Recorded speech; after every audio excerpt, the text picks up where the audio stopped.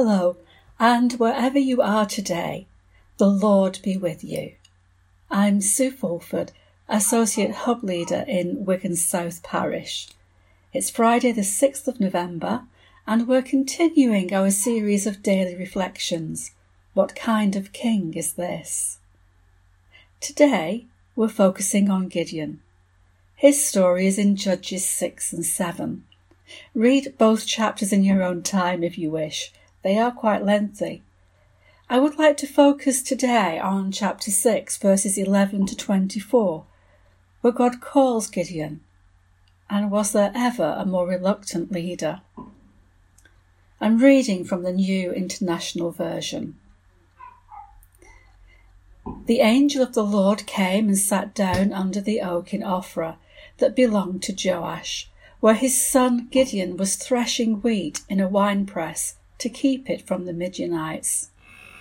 When the angel of the Lord appeared to Gideon, he said, "The Lord is with you, mighty warrior." "Pardon me, my lord," Gideon replied, "but if the Lord is with us, why has all this happened to us?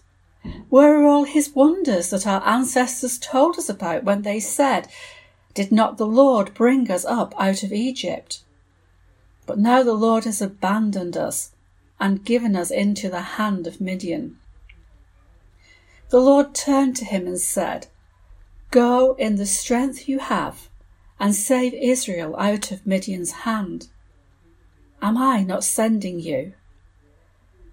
"Pardon me, my lord," Gideon replied, "but how can I save Israel? My clan is the weakest in Manasseh, and I am the least in my family." The Lord answered, "I will be with you, and you will strike down all the Midianites, leaving none alive." Gideon replied, "If now I have found favour in your eyes, give me a sign that it is really you talking to me. Please do not go away until I come back and bring my offering and set it before you." And the Lord said, "I will wait until you return." Gideon went inside, prepared a young goat, and from an ephah of flour he made bread without yeast. Putting the meat in a basket and its broth in a pot, he brought them out and offered them to him under the oak. The angel of God said to him, "Take the meat and the unleavened bread, place them on this rock, and pour out the broth." And Gideon did so. Then the angel of the Lord touched the meat and the unleavened bread with the tip of the staff that was in his hand. Fire flared from the rock, consuming the meat and the bread, and the angel of the Lord disappeared. When Gideon realized that it was the angel of the Lord, he exclaimed, "Alas, sovereign Lord, I have seen the angel of the Lord face to face." But the Lord said to him, "Peace, do not be afraid. You are not going to die." So Gideon built an altar to the Lord there and called it, "The Lord is Peace."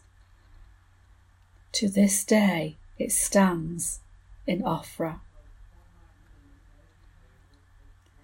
For the word of the Lord, thanks be to God. When we meet Gideon, he's defeated and discouraged, filled with doubts and fears. He's threshing wheat in a winepress under a tree. He's hiding from the Midianites, afraid they will confiscate the grain. He is certainly not a mighty warrior, but he will be, because God is with him, and God sees his potential. And that is always how it has been with God. Where we see flaws and failings, God sees possibilities. He sees what we can become through his work in our lives. He takes weak and insignificant people and transforms them by his presence. By his power, a childless Abraham had a son, and the impetuous and hot-headed Peter was transformed into a pillar of the early church. But Gideon is still worried. He's filled with a sense of inadequacy and insignificance. How can he do what God asks? By himself and in his own strength, he can't. But God is with him, and God will give him all he needs. If we look to our own strength, as Gideon does, then we will be discouraged. But God's call always comes with the promise of his presence, provision, and power.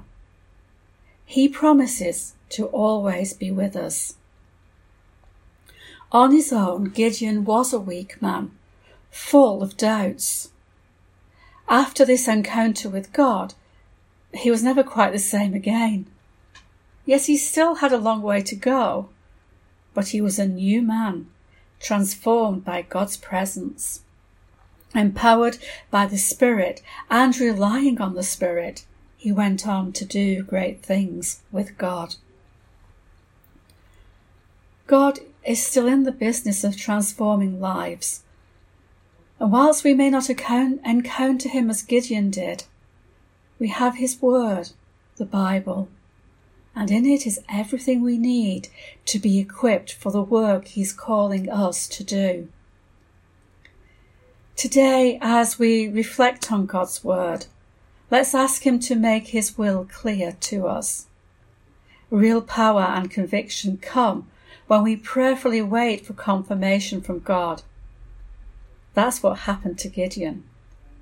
That's what transformed his life. I'd like to leave you with these words from Psalm 130, verses 5 and 6. I wait for the Lord. My soul waits, and in his word I put my hope. My soul waits for the Lord more than the watchmen wait for the morning. More than the watchmen wait for the morning. Let's pray. My God, I am not my own, but yours. Take me for your own, and help me in all things to do your will. My God, I give myself to you, in joy and in sorrow, in sickness and in health, in success and in failure, in life and in death, in time and for eternity. Make me and keep me your own, through Jesus Christ our Lord. Amen. Thank you for listening, and may God bless you today and always.